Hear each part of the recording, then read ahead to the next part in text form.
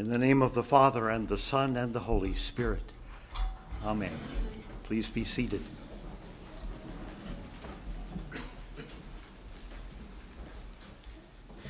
If you're ever inclined to do your daily offices, your morning and evening prayer, from some of the older prayer books in the Anglican tradition, the monastic diurnal, say, or the Anglican breviary, or the monastic breviary, you will encounter hymns, office hymns they were called, attributed to various very ancient authors, many of them saints of the Church. Ambrose, who died in 397, Pope Gregory the Great, who died in 604, Prudentius, died in 413, Venantius Fortunatus, died in 600, Paulinus of Aquileia and Paul the Deacon, died in 799, Rabanus Maros, 856, and so on, and so on. They're extremely beautiful hymns. They weathered the test of time very well. One thing you note as you go through all of them is that without exception, there is one word they never use, the word me or the word I. Imagine getting through a whole worship song without singing about me or I. They managed to do it, and it does them credit. One of these songs, Splendor Paternae Gloriae, written by St. Ambrose of Milan, to be sung at Monday Lauds, is a companion hymn to his Aeternae Rerum Conditor, which we do sing. It's directed to Christ as the light of the world, a beautiful morning hymn asking for help and guidance throughout the day.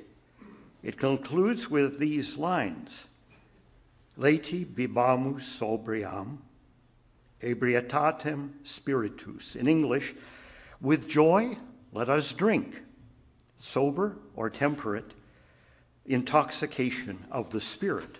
I'll use Paul VI's exegesis. Let us drink the sober intoxication of the Spirit with joy.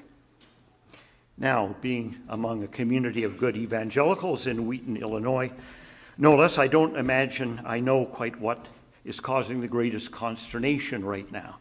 Whether we're talking about drinking at all, or whether the notion of sober intoxication is causing a kind of logical struggle with some of you. Well, first of all, why would anyone on earth pursue such a thing as sober intoxication? Wouldn't one be better off with one or the other? I'll leave which one to you. Let me say that the turn of phrase, sober intoxication, is not just unique to this hymn. Something Ambrose had been turning over and over in his mind. In a sermon, he writes, and I quote, "Every time you drink, you receive the remission of sins and you become intoxicated with the Spirit." Drink what, you ask? Well, think about it. Remission of sins? If it's wine, tell it to the AA, who understand very well that consuming alcohol, like any kind of psychoactive substance, is very much a model of what sin is and does to the body and the soul. There are two major psychoactive substances that we deal with fairly constantly. One is an upper, it's called caffeine, psychoactive drug classified as such. The other is alcohol, ethanol. A downer, if you like. Well, not totally. Wait, you protest, does wine not make merry the heart?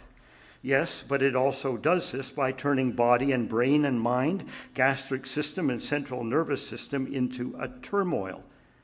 Alcohol, ethanol, its proper name, C2H5OH, is poison, all right? It is poison, period. When it gets into the body, it gets there quickly, making its way through the cell walls without actually having been digested. It makes its way to the brain and begins by seducing it with a glow of euphoria. Well, it has done that. It goes about the business of knocking out our prefrontal cortex, degrading our decisions, inhibiting our inhibitions, skewing our memory, sabotaging our sense of balance, slowing down our heartbeat, and, if it makes it this far, and it can, suppressing our respiratory systems, which causes us to die. It's an interesting phenomenon that we have this binge drinking going on with young people, especially, and what it represents essentially is the death wish and nothing less. Think about it. You drink, the euphoria starts instantly. Within half an hour, it begins to die off. You're ready to reach for another drink, but your liver is struggling to process that alcohol. It's going to take it over an hour to cleanse your body of the same amount. You take another drink after half an hour, another. You do the math and you see what happens. Well, that's how it works. The fact is, however, prior to refrigeration, if you wanted grape juice at any time, after about a week after the grape harvest, late August or early September, you had to let it preserve itself by fermentation. It wasn't fit for much else if it didn't get that far. And you do want grape juice, wine that is, if you are throwing a party, especially a wedding party at which the whole village is being feted for days on end to celebrate the coming together not just of two people but of two families. Like the potlatch, in biblical times, the groom's family, who footed the bill, by the way, were expected not just to keep up with the Joneses, but to outdo them. Every wedding feast had to efface memories of anything that had come before by its magnificence. The master of the feast called the bridegroom and said to him, "Everyone serves the good wine first. And when people have drunk freely and that wine is beginning to skew their discernment, then the poor wine. But you have kept the good wine until now." Jesus saves the day. He saves face for the family of his newfound friend Nathanael. And he gives us a few other things to think about as well. First is the fact that he makes wine at all. Given what I've told you about it, which I think they knew, if not scientifically, by firsthand experience, wouldn't Jesus have been better off to say they're better off without this stuff? Let them stick to Adam's ale, good old H2O. We're supposed to drink 8 glasses of it a day, God help us. But we know it does us good. The second thing is, not only does he make the H2O into wine, he does it miraculously. He gets the H2O from the stone jars. Where did the carbon come from? It was created out of nothing, de novo, on the spot. Now that's a pretty major piece of creation by the God of redemption. He could have gone so much further than something as discreet and as quiet as that. But you have kept the good wine until now, the MC says. He does not say, "What in heaven is this stuff? It tastes like nothing on earth." No, it tastes like wine, because it is wine. But as the form of wine, if I may speak platonically, the ideal of which all other vintages are the species, the accidents. Jesus honors creation by making wine, and he makes the best wine that anyone can make. And if people have been drinking wine since the days of Noah to today and getting intoxicated from it, filled with toxins, poisons, is this special vintage of detox wine? I don't know if any of you have drunk detox wine. I don't even know if you would call it wine if you had. Don't get tempted. It's not going to give you any kind of experience whatsoever. And above all, you're not going to get wine's preservative and antiseptic and antibacterial qualities if the alcohol isn't there. Those same strengths are what allow wine to poison you, but they also allow wine to poison anything else which wants to move into it and corrupt it. It's like a modern antibiotic. It will take out the thing that's killing you, but it will kill you in the process by taking out everything good in your own autoimmune system. But you can't have the one without the other. You can't have the nutrients that wine can bring if you want to have grape juice in December. You have to have it as wine. That first flush of euphoria is deceptive, however. You get a rush, a flush of delight, and then comes the price, a hangover or worse. The beautiful gift box that dopamine delivers when we do give or get some good thing in the world here is revealed to be empty. So after half an hour, we reach for another and another. Sin pays a wage, and the wage is death. But the sober intoxication of which St. Ambrose seems to be seeking, which the wine of the Spirit delivers, is altogether different. It stays that euphoria. It endures. It builds up. It does not break down. Our judgments are not messed up. We don't lose our discernment, let alone our balance. We seem to be able to function with all our powers of reason intact, and yet something even greater has been given to us than bare reason can ever deliver.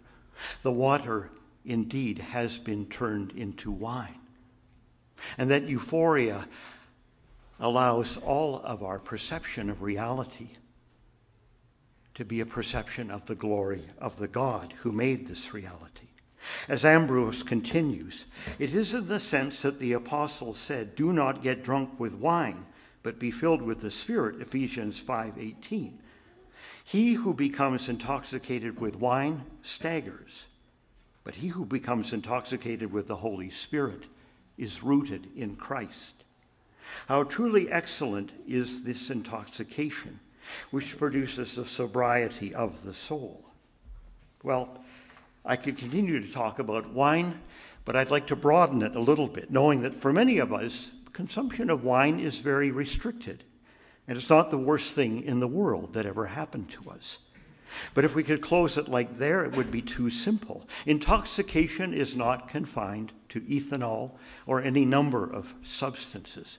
We can intoxicate ourselves by our own spirits, by the passions that flow through our souls and the passions that we share with others, by our affects, by our emotions, not just by love, but by anger, by fear, by disgust, by the whole range of things that can take us over, make us passive as they do their work through us. It would be easy to say that Christ has no need for our passion. He gave us his. But it's not that simple. There is something about passion and intoxication, especially in love, that goes to the very heart of Christ's whole project. Is the love of Christ, in other words, to be so removed from our idea of love, like some denatured spirit, some ethereal species that floats so free above the earth, but has nothing to do with it? Rather, like the wine he makes, Christ's love is rooted in our human passions. Christ's love grows from our love. Eros is the root of every other love. And the wine he makes, rooted in our creaturely reality, and the rules and limitations which constrain us in every way. Our task is to allow that Holy Spirit to help us discern our passions, to purify them indeed, but not to pour them out, to cleanse them and to help us to modulate them and to make them into something that can truly express Christ's gentle love to others. To do that, we have to learn a kind of sobriety called emotional sobriety. And that means allowing us to know our passions, know our emotions, recognize them, and understand at the same time that we are not what we feel and we are not what we think. We are not our thoughts. We are not our feelings. They flow through us. We are the host. They are the guests, and not the other way around. Thomas Merton said something about emotional sobriety. He said, "We are to see our emotions coming as if down a stream, and we're on a bridge. We can't dam up that stream and block it, because it will burst through at a time and place of its choosing and make havoc of our lives.